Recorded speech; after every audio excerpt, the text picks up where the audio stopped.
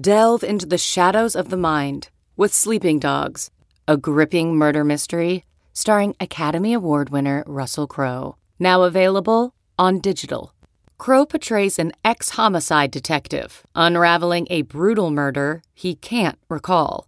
Uncovering secrets from his past, he learns a chilling truth. It's best to let sleeping dogs lie. Visit sleepingdogsmovie.com/Wondery to watch Sleeping Dogs, now on digital. That's sleepingdogsmovie.com/Wondery.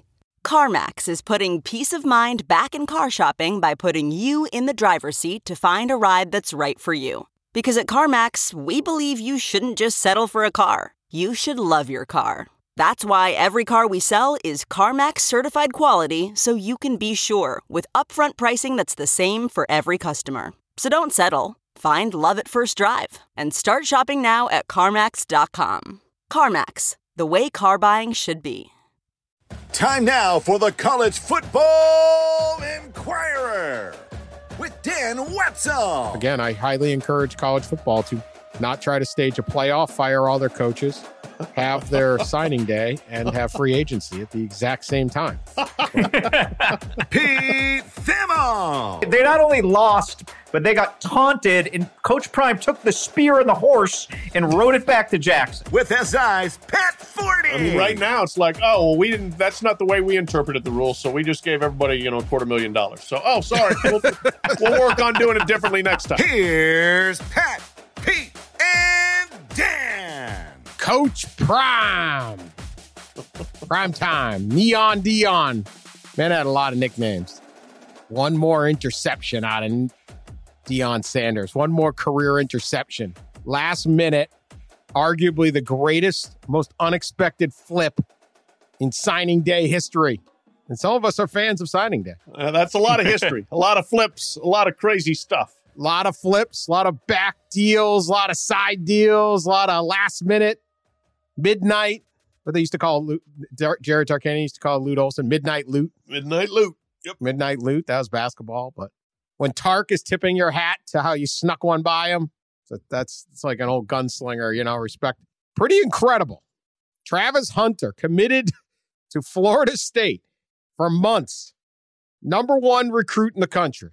6'1", defensive back / wide receiver / athlete / running back, whatever you want out of Travis Hunter in the suburbs of Atlanta. This dude can do it. His highlight reel on YouTube is a lot of fun. It's just not fair.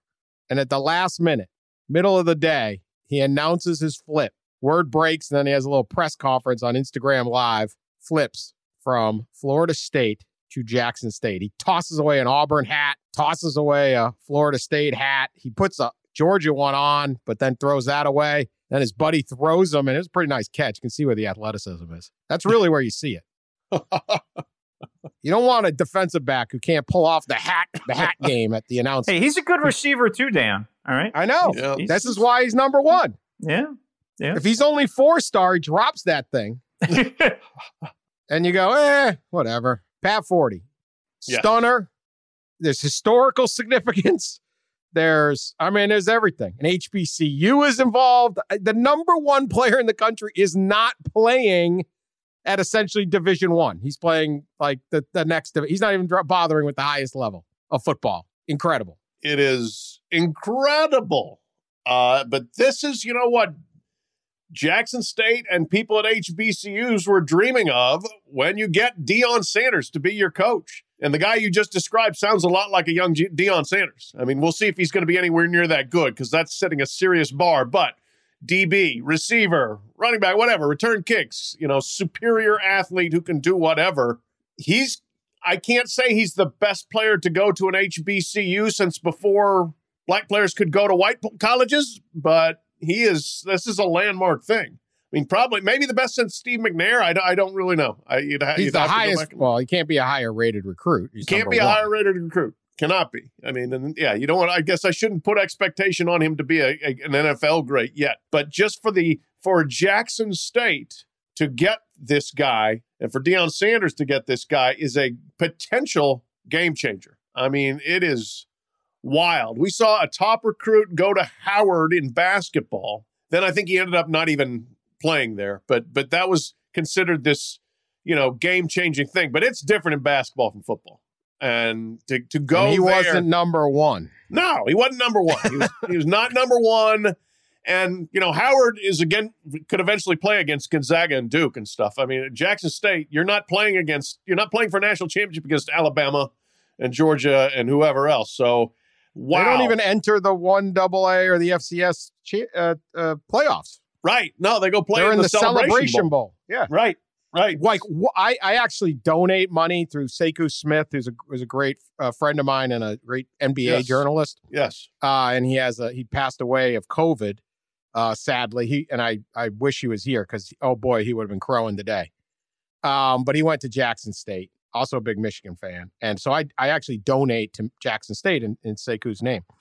And so I get Jackson State emails. And literally 1 minute after this kid committed, there was an email.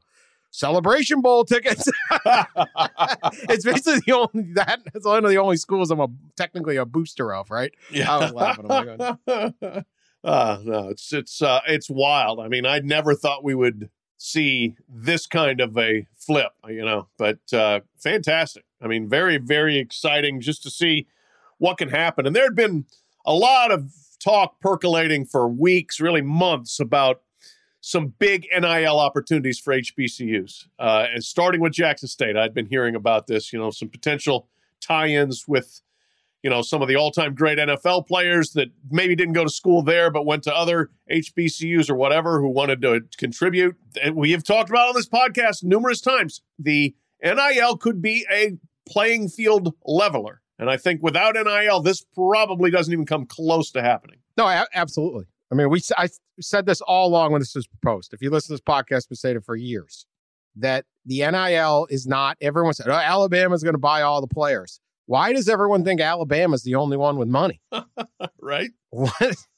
Like, everyone's got money. I think Alabama and Georgia and Texas, they'll continue to get the vast majority of the players. Players will go where the value is the highest, and where the value is the highest is the place where football matters the most, and that's fine.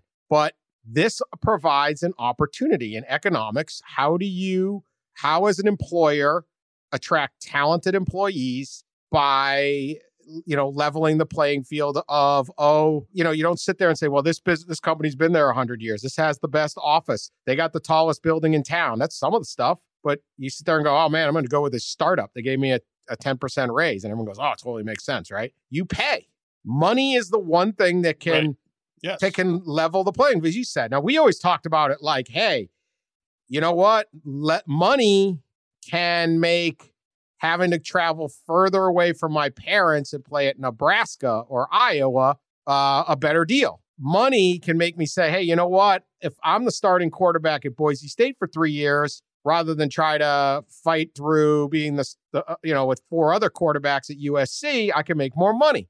I didn't think it would level it so much that someone was going to say, screw it, I'm playing FCS. Okay. But if there's enough money, and I don't know, or, I mean, look, the kid he had a very nice statement. He wanted to play at an HBCU, it's a university. He wanted to play at Historic Black University. He wanted to attend school there.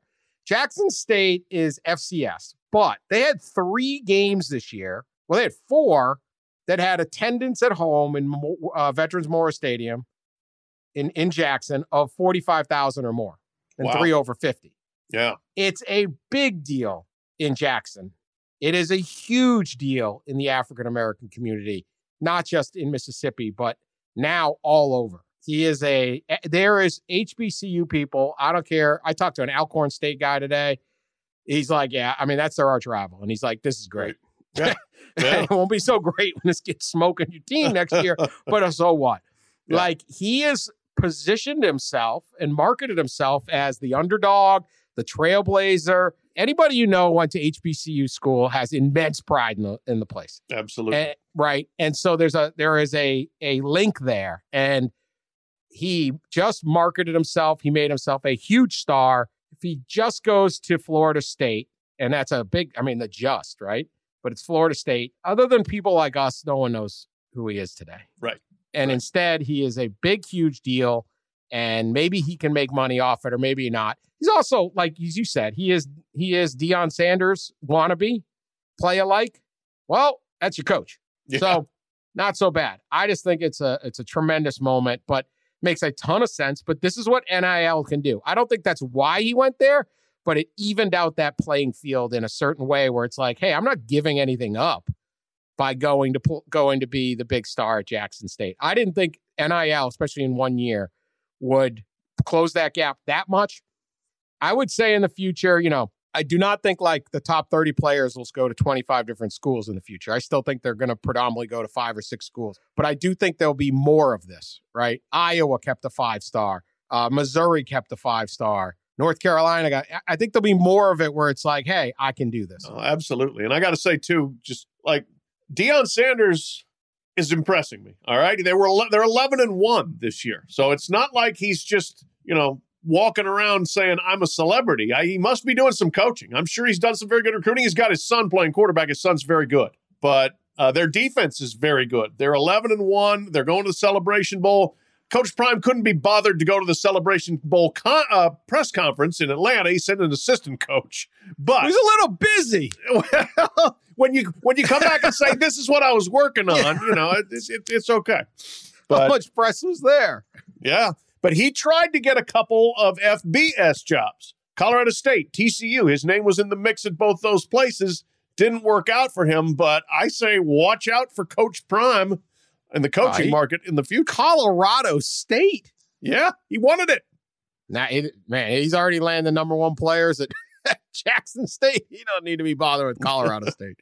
Yeah, today's going to be remembered as a fascinating day, I think, when we look back at how college football and recruiting are going to be reshaped. And certainly people who listen to our podcast, we anticipated this. We've talked about this. We knew this was coming. I think we were one of the few places that was pretty consistent about saying, look, it's just not going to stalk the Blue Bloods. There's a chance to even the playing field. We talked about Creighton and Murray State and some spots like that in college basketball where there's passionate local following. And I echo what was said earlier about the HBCUs. This is a huge moment for HBCUs.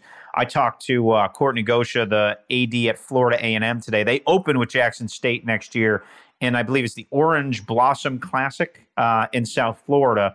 I said, is that game on TV? And he basically was like, it will be now. And it would have been televised. But now all of a sudden, with Deion Sanders having this buzz and with America wanting to tune in perhaps to see this player who's changing paradigms, we'll look back in a few years, first at Quinn Ewers and what he did in terms of changing the paradigm from the high school level. And then obviously there's going to be a lot of retrospective on Travis Hunter. There will be a lot of thought put to how Travis Hunter's future goes, how his experience goes as a trailblazer. Everything he does there is going to be magnified more. If he has a little success, you're basically expected to be the best player at that level right from the moment you walk in. So any little setbacks, anything that happen, those are going to only be magnified by the spotlight he's brought. That said, it is a compelling, fascinating move, and I really think it rocks the sport in a very good way. I agree. We'll get to this. There's all this hand wringing. It was hysterical. Like, we had the early reaction, and people like, they paid them, they did it. Like, dude, you got outbid by Jackson State. Okay, like that's good, yeah, right? Jackson State's never outbid anybody for anyone, to my knowledge. They got it organized. And you know what? Because quite honestly, later on Feinbaum, Jimbo Fisher said what obviously we all know is like these NIL deals have been going on for a long time. They were illegal. Yeah. So, Jackson State's now legal, and they can be, again, it's a big deal in Jackson. And Jackson is a decent sized city. It's 600,000 people there. And it extends far beyond that because of the HBCU factor and all of that. But there's a lot of people in Mississippi who do not want to and will never root for Mississippi State and Ole Miss. That's just that's just how it works. There's a lot of people that still have a lot of pride in what places like Jackson State were when guys like Walter Payton, that was all they could go to. And so that stadium they will have 60,000 a game. And next year, I bet you every home game has 60,000 people at that stadium. There aren't that many places in college football that'll have 60,000 people. How many schools had over 45,000 for 4 home games this year? I mean, 4 different home games had 45 to 58,000 people at the game. A number of them, but not that many. Yeah, if there's like 65, if there's 65 in the Power 5, not all of those. Right. So next year, forget it. That's going to be a hot ticket. So very, very exciting news. But there is this bit where, the world is different. They're going to move this signing day. They have to, right? This is absolutely chaotic right now. I would say move it back into the middle of February and then maybe have another one real late or something. I don't know what. But right now you essentially have, it'd be like NFL Black Monday when you fire all the coaches the day after the last week of the season, the playoffs starting. So basically the first week, it'd be like having the draft on Tuesday. Yeah. No, on the Wednesday after the last game of the season, while free agency is also going on. Like it's just stupid, right? It doesn't work for anybody right now.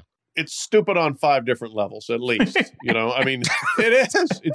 It makes no sense in terms of everything else going on in the sport. It has leveraged up the firing and hiring cycle to a insane degree where now people are, getting fired in the second week of the season and people are trying to hire people in the middle of the season. That's not good, I don't think, for the teams. It has only exacerbated the pretend we're not making staff moves situation where all of a sudden there's going to be, 5 dozen assistant coaches changing jobs next week because they were waiting. Like if you've got a signing day in February and then Dan, just have the spring signing like that we do for every other sport. Have football signing in February, have the spring signing when you can sign for every other sport then for the others. And there would be less hiding who's leaving your school from an assistant coaching standpoint. So there's a lot of different things. On the portal and help on all. And this is a great day for college football. Today was a lot of fun. Yeah. There's a lot of excitement and you want to spread that out so hope springs eternal and you're trying to sell season tickets and all of a sudden it's like, hey, everybody had a great day today, right? Everybody got who they wanted, right? That 3-star, boy, that's the quarterback I would have taken totally over those 5-star. Yeah, sure, coach. Yeah. But it's just the whole thing makes zero sense to have it today.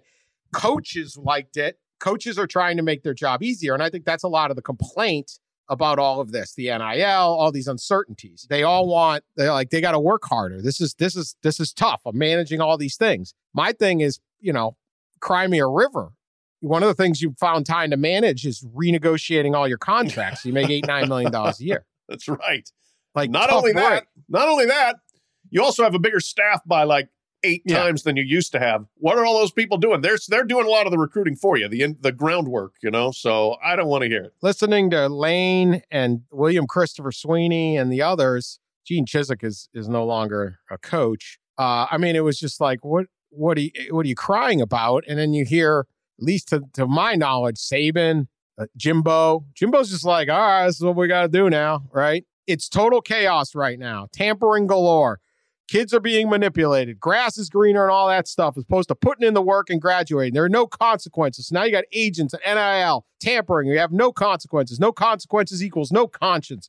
There's no reason for pause. No barrier for young people, nothing. Education is the last thing now. I won't necessarily disagree with him on that, but that's it. The reason we have a transfer portal is because coaches, when a kid wanted to transfer, used to have the right to deny where someone could transfer.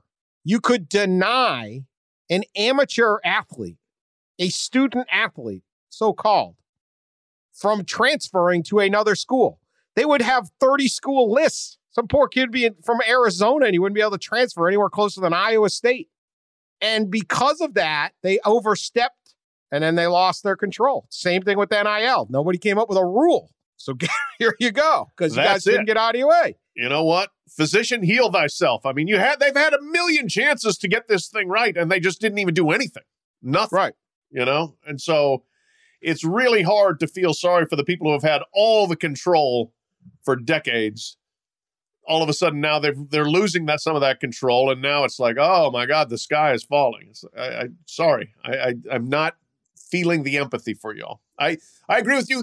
Yes, in an ideal world, it would be great if education were a prime aspect of what these guys are deciding, their major and where they would fit in with that and all those sort of things, because as we have said a million times, most of them are going to need a college degree and to go to work because they ain't getting an NFL lifestyle. But also, this is the way it is in a sport that is just throwing millions and millions of dollars around. The players are like, wait a minute. Yeah, we'll take ours.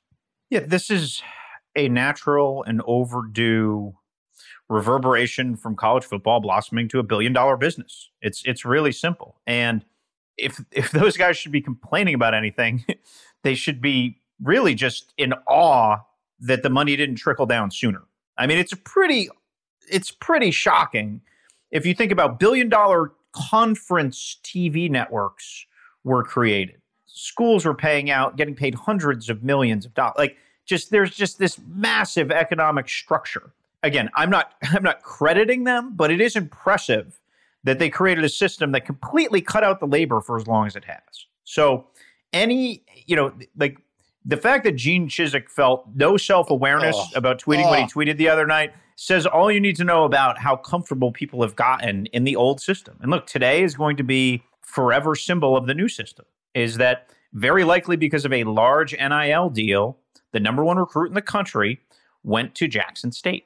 Like, that's jarring and it's different, but it's reality and it's good. It's free market. It's America. Here we are. Innocent people did not die because a guy went to Jackson State instead of Oklahoma State or some other, right? I mean, like, who cares? Gene Chizik, okay? Let's please talk about it. Every scholarship offensive lineman at UT, he's talking about Texas, will get $50,000 a year with new NIL deal, not to mention $200,000 education. Americans struggle finding $50,000 jobs to feed their children. Next, it's $100,000 per player with no end in sight. Flawed system. Most money wins. Words of Chisholm. Okay.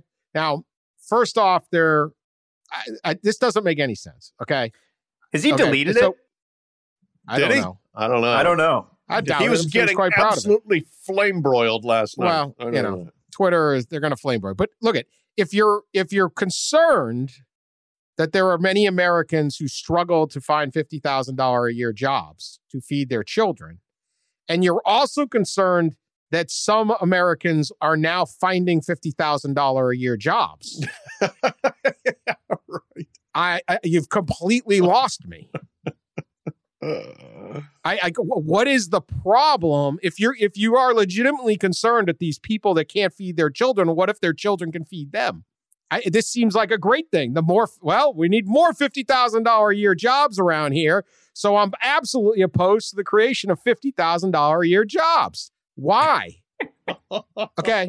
Then, you just get to the simple fact of $50K wouldn't gotten you into the Hilton Garden Inn with Cam Newton. That's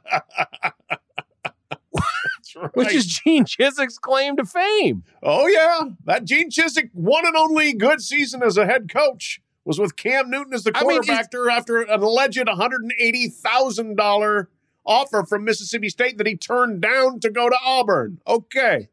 Is Gene Chizik going to tell me that nobody ever made $50,000 playing college football? Not at UMass, I don't know Dan. if Cam Newton took it, but is this man who supposedly coached in the SEC and the Big 12, coached numerous schools as assistant, is going to tell me he never heard one peep about anyone? Or do we believe Jimbo Fisher says this has been going on for a long time? We just made it legal. You got to stick to the good old days, Dan, and pass the collection plate around. Yeah. I told Pete today about the story in Junction Boys about the Bear Bryant A&M teams, where one of the kids, I can't remember, I haven't read the book in years, but they flew a plane over his farm in Texas, dropped a little bag. It landed. He opened up the bag. There was money wrapped in an A&M flag. This was like 1955 or something.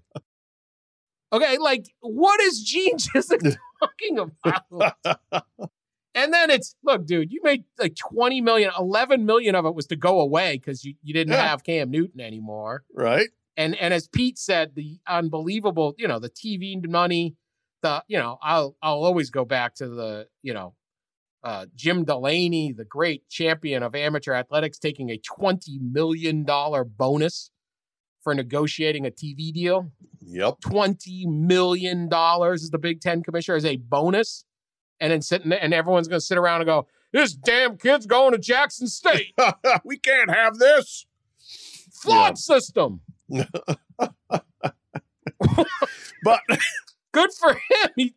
Also, who are you to look down on Jackson State? I like Gene Chisholm. How smart is Gene Chisholm? Can I please just say, too, that Words of Chisholm sucks. So get a better hashtag for yourself, dude. Oh, man. I mean, come on. Yeah.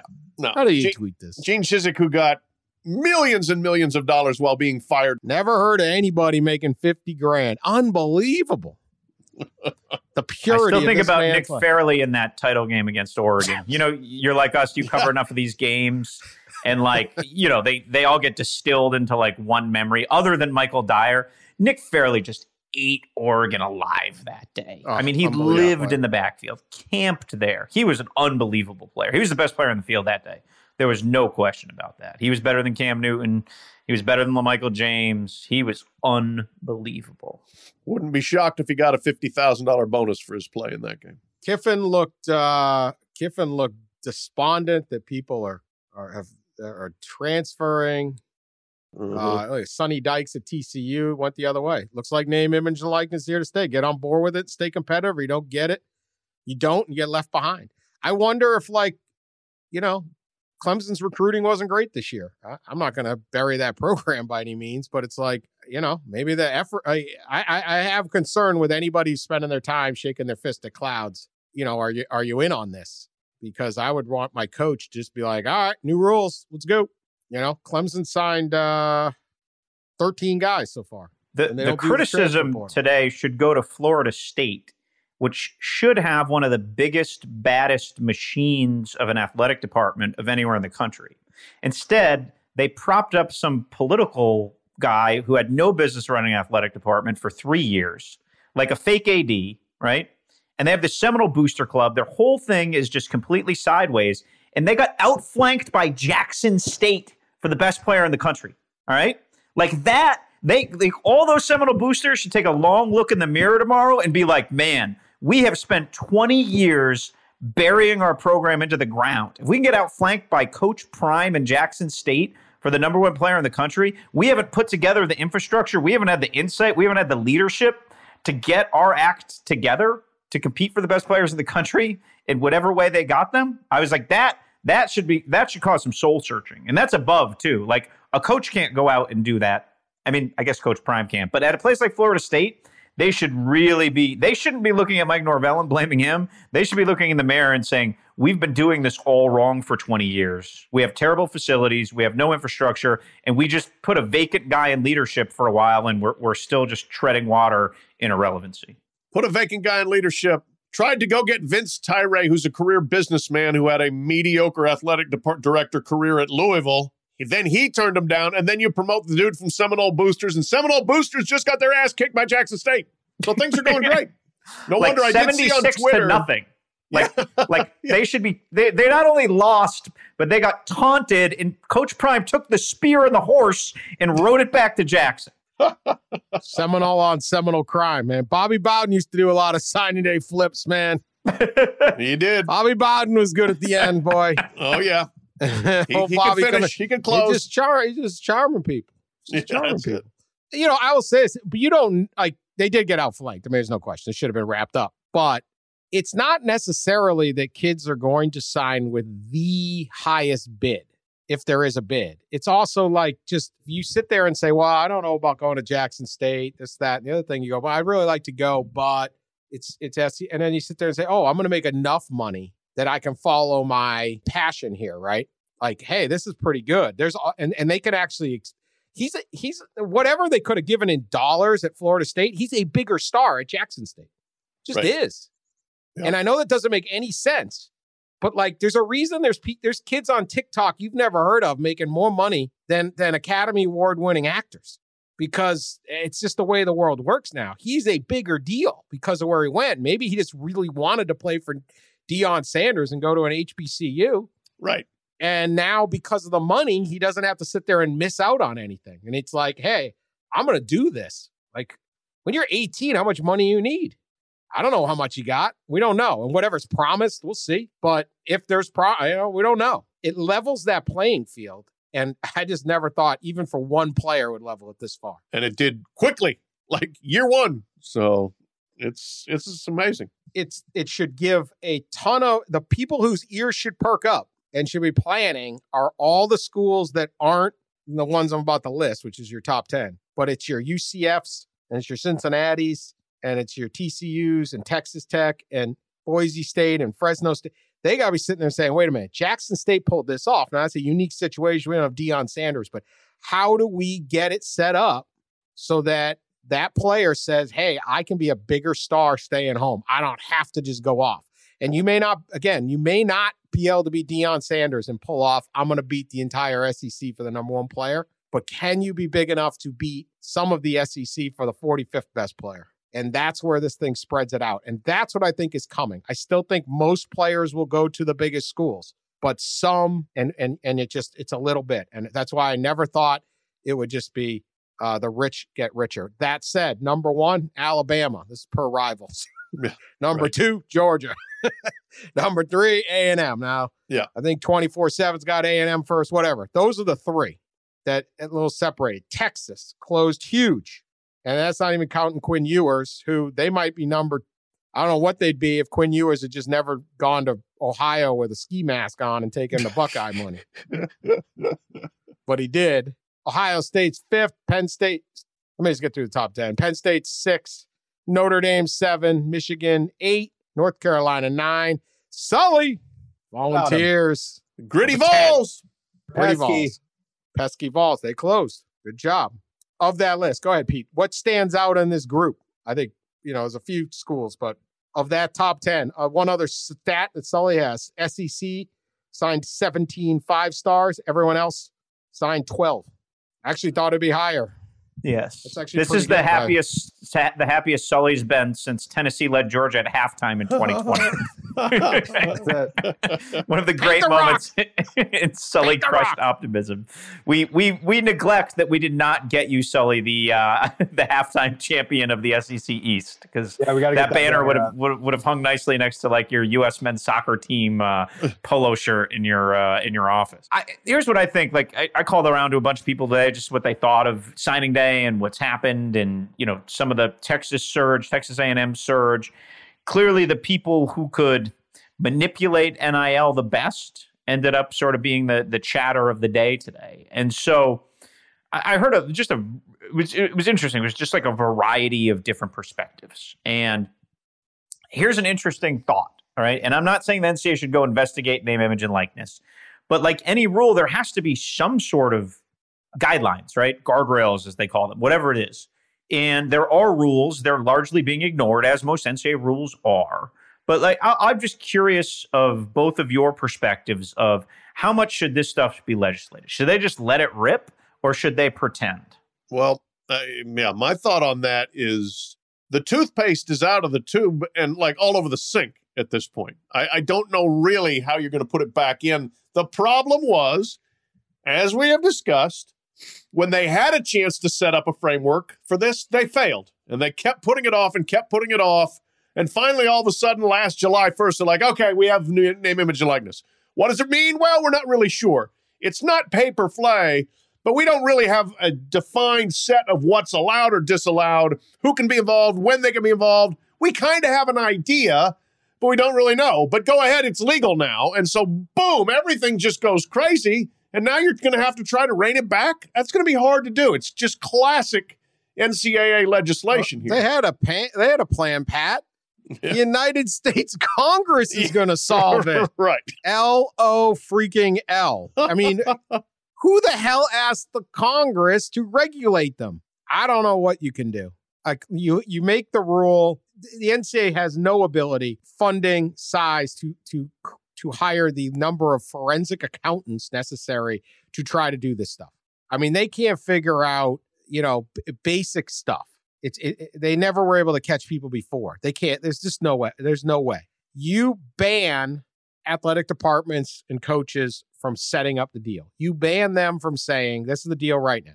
You can't go to this kid and say, hey, look, we're going to give you $1 million. I got a friend who's going to give you $1 million. All you can say is, hey, look, our last quarterback made $1 million or $100,000. You ban the coaches from speaking that way to recruits because recruits will rat out coaches. And you ban coaches and athletic departments for having that kind of direct communication because you might be able to find emails and text. But other than that, they just don't have the manpower to try to solve the problem. And at the end of the day, who cares? Kids, if you're looking on the macro, if you're the NCAA, you're looking at the macro, which I know nobody wants to do, but it's like, because everyone cares about their own piece of the pie, their own team. But a bunch of kids signed scholarships today, are going to get scholarships. They're going to go play somewhere. We're going to have some games. Someone's going to win. Someone's going to lose. And that's it. And if all of a sudden some of the winners aren't the ones that were winning before, oh well. It's not your birthright to win 10 games a year or win the national. If the teams that are losing before are still losing, oh well. That's just how it works. Like, we don't have to, what are we trying to micromanage here? It's college football. It's not the NFL. It's not a hard salary cap and a reverse draft position where like UMass would have gotten the best player, right? That's not how it works. You don't get the best schedule. It's always going to be a free-for-all. It's always been a free-for-all. Did you guys watch the Memphis-Alabama game Tuesday night, the basketball game? I did. Yes. Yeah. Did. And Dan, you were watching it, right? Like, I did. That's a prime example of where we're headed here, or could be headed if resources, leadership, et cetera, are mobilized. Now again, Memphis hasn't been. That Memphis could be their own podcast, their basketball team right now. Memphis got good when they put their NIL guys on the bench. That was a pretty cool moment the other night. Yes. Yeah. No. Right. When Imani Bates didn't play, they were better. They got really good when the money guys didn't play.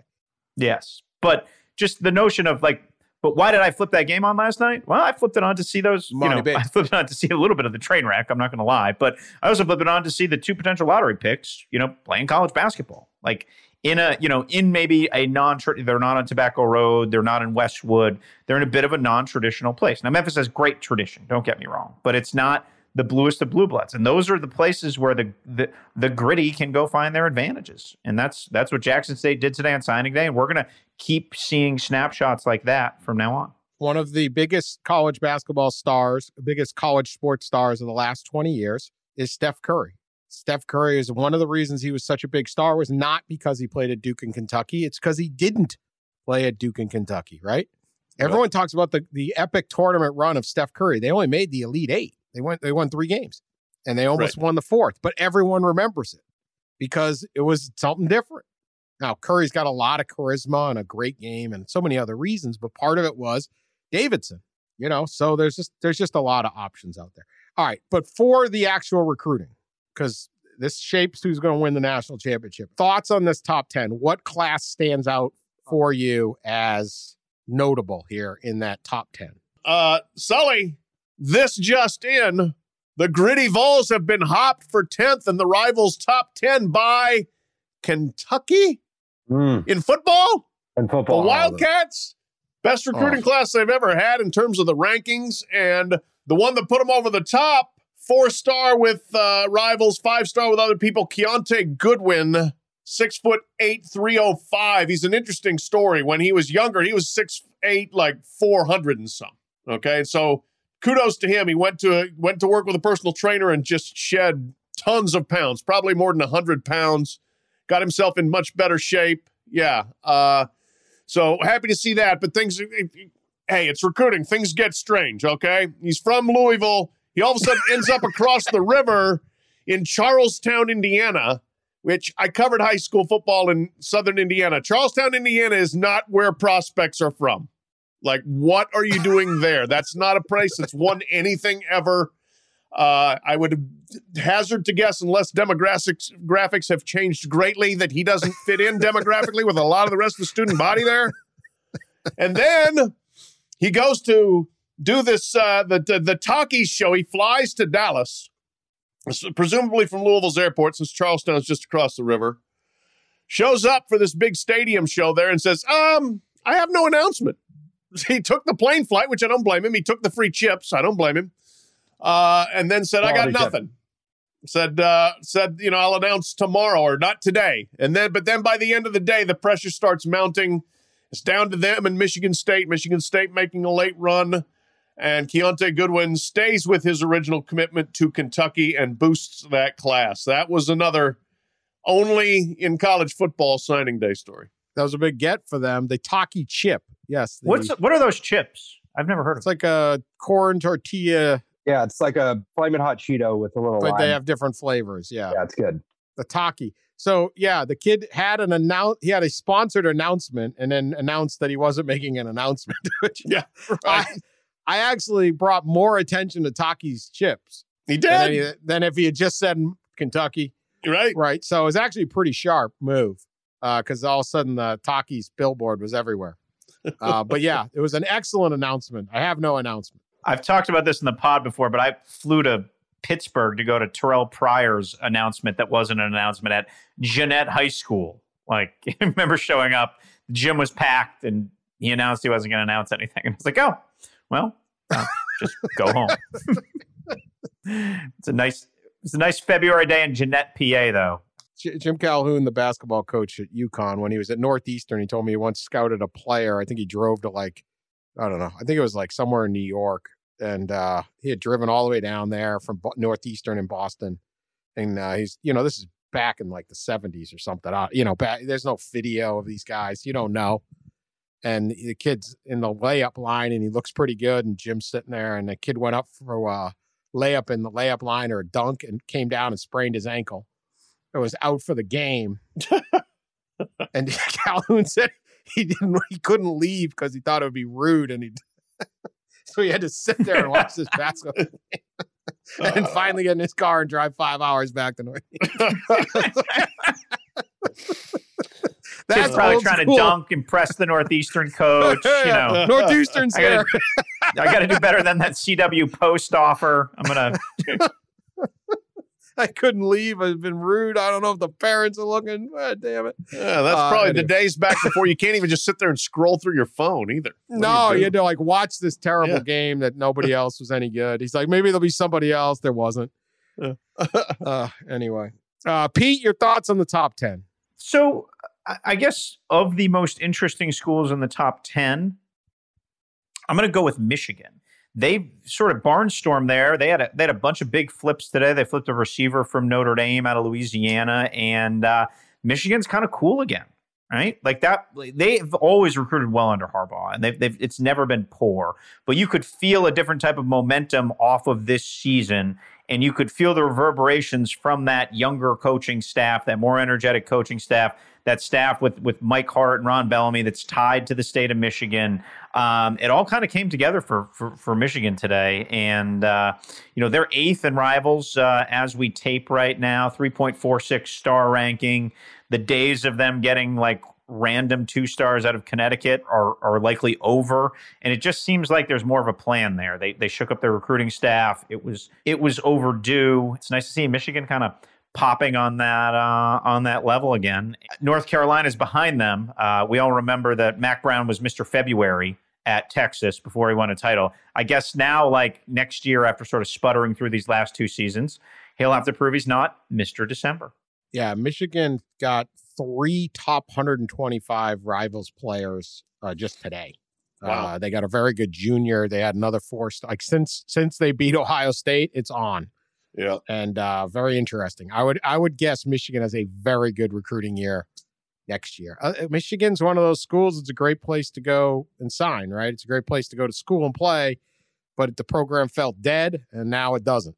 I was just gonna say, in terms of long-term reverberations, that one win meant more. That Michigan beating Ohio State might have meant more than any other single result this year. That's probably true. Yeah. I mean, I remember Harbaugh said, feels like a new beginning. And he kind of backed, he's not introspective. He didn't kind of backed off. He's trying to make it sound like something else, but you could tell it was like, hey, you know what? And all of a sudden, boom. I'm going to go with the Texas schools. I mean, no offense to Alabama and Georgia. They had incredible classes and loaded up on players, but this is not a stunning. A&M 24/7's got them number 1. Rivals has them number 3. They signed they have 2 5-stars and 19 4-stars. They could have more coming. They landed big-time top 100 players from Pennsylvania, Florida, Tennessee, Arizona, and somewhere else. maybe Georgia. Jimbo Fisher has got them in that mix with Georgia and Alabama, and that is very hard to do. And I think I wrote a column about Texas A&M, and I've always, every time I go to Texas A&M, I'm always like, how is this place not just dominant? They have not won a national title since 1937. They couldn't even claim a title when everyone was claiming them. They haven't won a conference title since 98. They're never that good. But you go and you're like, man, look at the stadium, look at this. The facilities, the location's pretty good. If it's a college town, but why isn't this happening? And it never happened, and now it all of a sudden looks like it might be happening. So I thought that was huge. But then Texas comes in too, and it has a monstrous day. First up, they got Ewers coming, but they signed two really good players. They signed like 5 guys. Like they signed like 10 guys in the last week, including a 5-star offensive lineman from Houston and another really good offensive. I mean, they're all line loaded up. Great defensive back. They killed it in state in the last week. Sark, I mean, that was a terrible season, dispiriting season. The most exciting thing that happened was when an assistant coach's former stripper girlfriend, Monkey, bit a kid. This team has lost to Kansas, and you know what? Did you see the Christmas decoration? The front yard decoration? The North Pole assassin. That was so great. Yeah. I love our listeners because we got that sent us 62 times. Yeah. All of them made me chuckle. Yeah. Whoever came up with the North Pole assassin with not just the, female elf and a monkey thing, but then I get somebody in a Texas coaching shirt sitting there with a headset on. I mean, it was like chef's kiss. Remember that old bit, Real Men of Genius? It was like, I don't know what. That was a man of genius or woman or whoever. Yeah. Right. The person who invented the taco salad. So it sounded like they're eating a taco, but it's really, or salad, but it's really just lots of terrible food in the taco. But anyway, incredible, the Horn. So A&M and Texas, and presumably these two are going to play when these kids are on the field. I mean, how long is Texas going to stay in the Big 12? How many more seasons? But they're loading up down there in Texas. I really feel like the Texas schools, from what Lane Kiffin was intimating perhaps, and what I've heard just sort of buzzing around today, are among those on the front lines of being aggressive about name, image, and likeness. And if you're going to create something, if you're going to do it on the last possible day after studying it for 5 years, and you're going to do it with essentially no specific rules and guidelines, like, kudos to the people who are just going to go take advantage of it. You know what I mean? Like, just they're just going to go out and they're going to use name, image, and likeness as a weapon until they can't anymore. And if there's one thing we've learned about the NCAA and its vacant enforcement department, it's count on them to do nothing. Like, that's what the one thing you count on them is to fail and to be impotent, because they've been like that for decades and they'll continue to be. So there was some smoke from Mark Emmert that they're investigating name, image, and likeness stuff. Like, everyone in Texas, they're erring on the side of aggression, and history will tell you that's going to be a smart move. Sure. I mean, right now it's like, oh, well, we didn't. That's not the way we interpreted the rules, so we just gave everybody, $250,000. So, sorry, we'll work on doing it differently next time. Yeah, what is the enforcement staff going to do? I said earlier that the toothpaste is out of the tube and all over the sink, man. It's not going back in. Other really good notable classes, perhaps. Arkansas is 12th. Fighting Sam Pittman's did really well in recruiting. Yeah. Mississippi State's 13. That's pretty good. Brent Venables kind of saved the Oklahoma class, ended up 14. Auburn had a bunch of flips at the end. They're 15. It's like they're 18th in the AP poll. Always. But yeah, that's kind of where Auburn You know what? I did think of you, Dan. I was looking at the men's basketball poll the other day, and Auburn was 18th. There you go. Well, Stanford, David Shaw has had a bad run on the field. The 16th best class per Rivals. The ruins of poor Florida State. He's still recruiting to Stanford, right? Like, you're going to do okay. Those kids. I mean, there is a subset of guys that you can get. That's for sure. That are good players. Yeah, they're going. But also are good students. Yeah. Yeah, they're going. Let's get Stanford good again. That was fun when they were good, with like 3 extra offensive linemen and Toby Gerhardt gashing in the middle and Christian McCaffrey. I miss intellectual brutality. Yeah. Oh, they were so physical. They were fun to cover too. Like they were great. Like great interviews. Andrew Luck was the all-timer, but like even dolts like me could go to Stanford and write a good story because the kids are so like they're so much smarter than me, quite frankly. That I wrote one about their easy copy behind their stadium where the locker rooms are, the opposing locker rooms. You come out of the opposing locker room and you have to climb like these 2 long flights of like outdoor stairs to the team bus. It was like the final insult to injury. You got bludgeoned by Stanford for 3 hours, and then you came out hobbling. And I did this column once on all the Oregon players, like just you did. I remember dragging their legs up this like 100 steps. Like, my God, come on, man. Anyway, Florida State 17, Missouri 18, Michigan State at 19th. Kind of where they usually finish. Not too bad. 22 kids they signed. They see how hard they work the portal.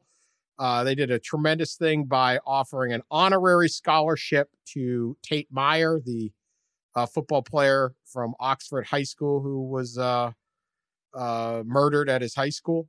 I guess earlier this month. I told that story how he wanted to be a Spartan. Did not go on his unofficial visit because he had already promised Toledo that he would go on an unofficial visit to them. And that just unbelievable character statement to me, especially when you're 16 years old to have that kind of that kind of person. But it was nice for Mel Tucker to do that. He said he had talked to the family, didn't want to do it without their permission. And, and then he also took time in a statement to mention the other people who passed away. So that one of the people they signed to was from the transfer portal, Jalen Berger, the Wisconsin transfer, had a very good freshman year and then fell off the map last year. And if I could say one thing, like I tweeted, the tweet of Jalen Berger going there and said Mel Tucker's back in the transfer portal. The number of, I would assume, Wisconsin fans who came out of the woodwork to rip this kid as a terrible kid, like, who are you? What are you doing? Like, is that really your purpose on earth? The kid left your school. He transferred, and you want to now assassinate him for showing up at Michigan State? Don't do that. The people tweeting at and Instagram posting these high school kids. Get it together, people. So anyway, that's some bit. Not a ton of other huge ones. LSU 27th. Brian Kelly had 13 commits at this point.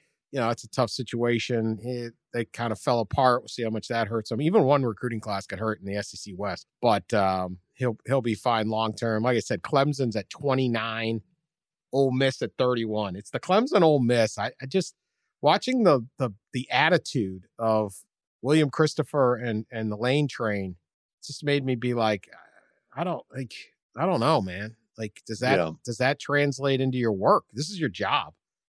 Sorry you feel bad for you. Why am I feeling bad? Like, get your ass and figure it out.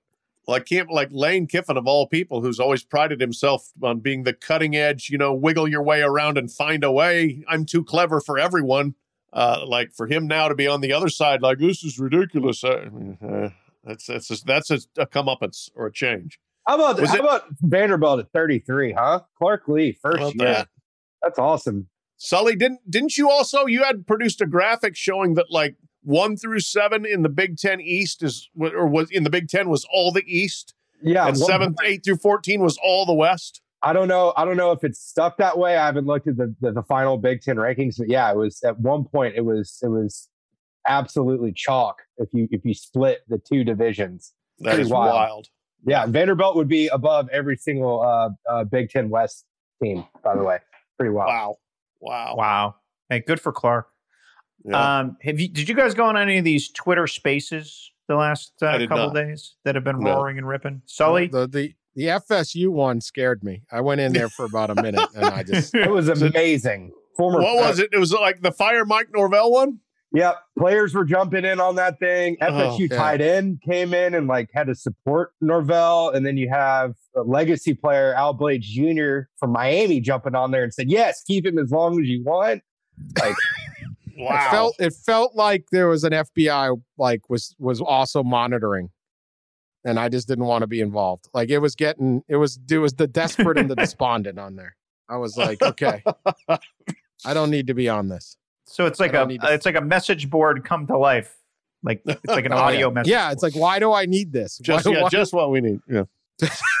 not the world did not need this. This is not an invention. Florida only had 10 recruits. Obviously, they got coaching change. Got a big flip on a Notre Dame safety. I think they'll be all right.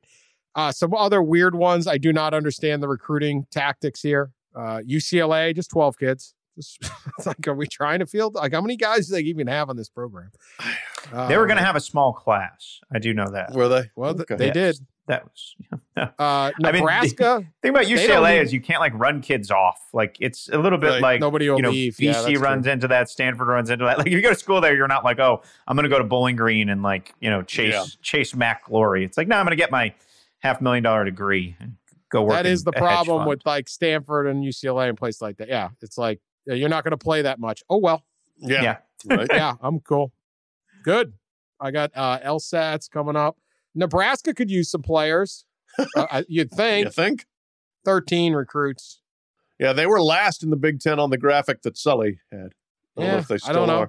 I'm sure there's a strategy. They better win the portal, or next year's just going to be, well, I think I'm predicting next year's going to be bad, but they could be really bad if they don't win the portal. Yeah.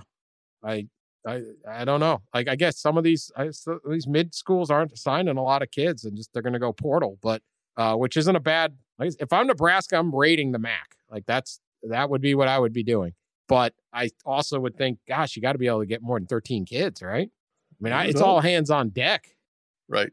Because now, isn't there a cap on transfer guys at 7 now? They have to regulate. I don't think there's a cap on transfer guys. I think that rule is like a little bit more nuanced. You can take 20 if you want.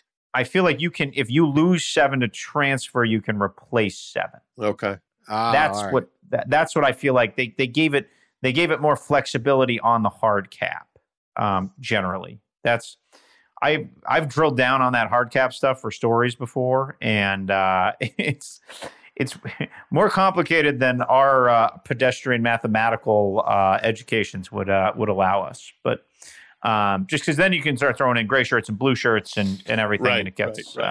Yeah. So the more the players hate you, the more players you can bring in.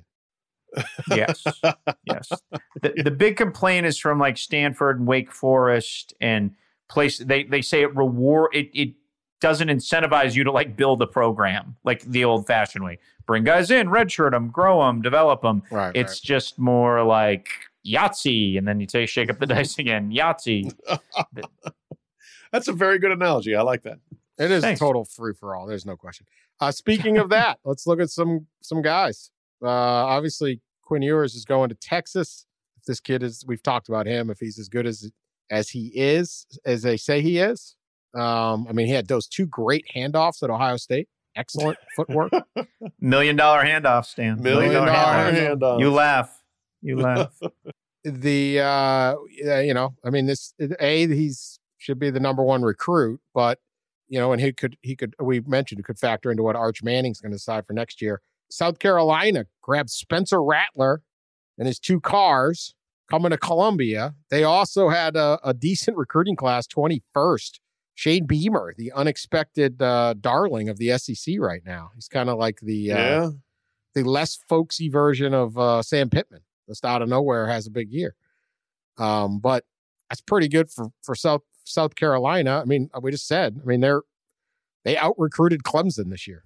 Yeah. You'll see that every wonder day. when was the last time that happened. Yeah, if it's time to take advantage of that state, now. Clemson had more talented players. So, just the fact you sign more guys, you move up on the list. I mean, that was the one thing. Clemson didn't just gamble on an LSU. They didn't just grab people they didn't need.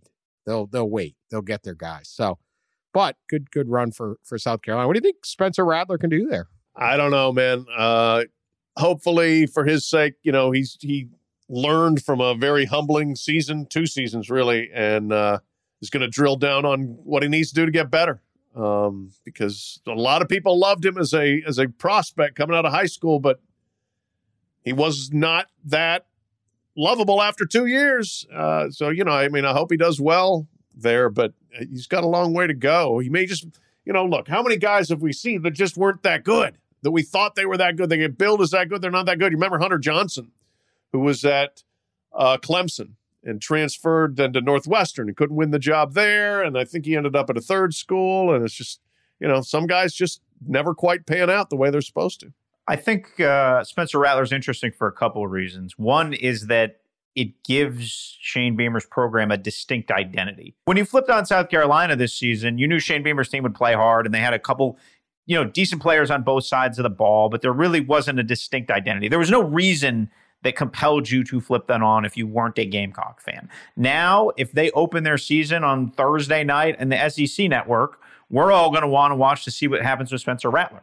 Like, there's a variance here. It could go well. It could go poorly. So, but there is, it is put an adrenaline shot of relevance into this program that it hasn't had in a long while. I mean, they're just with him there, they're far more relevant than they were under Will Muschamp, pretty much at any point. They had one nice 8-win season or whatever it was. The second part of this that's really important is that Shane Beamer had the most unusual of turnaround jobs there. They were actually pretty good on the O-line and the D-line, but they were really poor at the skill positions, especially defensive backs and wide receivers and what he inherited. So if you're trying to build going forward and you have a deficit in the skill positions at receiver, you can get some dudes who can play with Spencer Rattler now.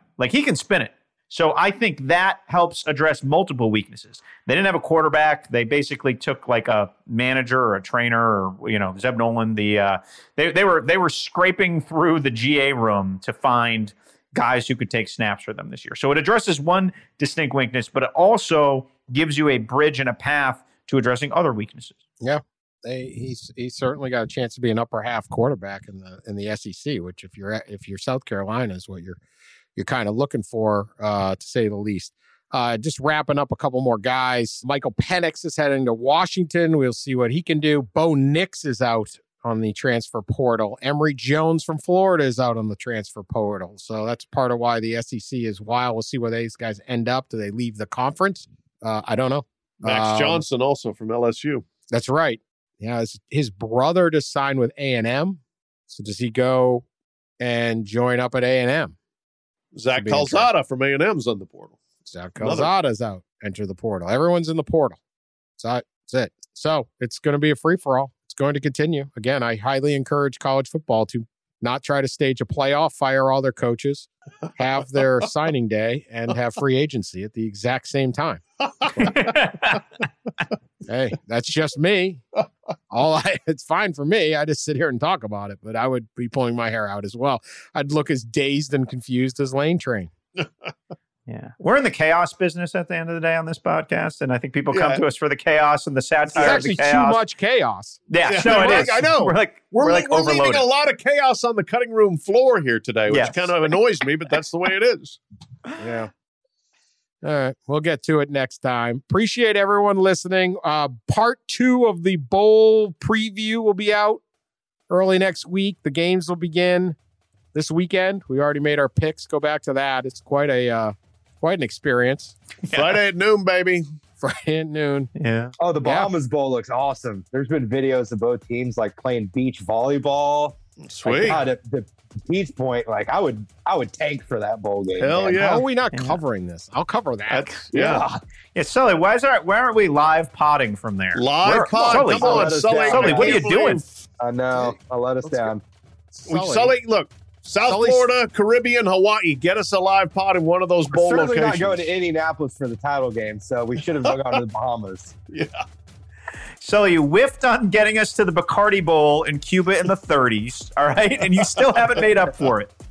Yep. Oh, we gotta love it. Sully is going to give a Dabo-type speech, nobody cares about the joy of podcasting anymore. There's no reason for pause, no barrier for young people. We're being manipulated by scenes of the Bahamas.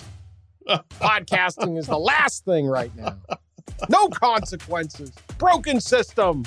A podcast truce. Dan's going to learn how to pronounce Dabo's name, and Dabo's going to stop yelling at clouds. All right? Is that a good truce? Be a great truce. No, I'm enjoying it the way it is, honestly. We might need Henry Kissinger to pull that truce. It's not a real word. It's not a real word. Dab boy. That's it. It's not his name. That's why you go with William Christopher quite often.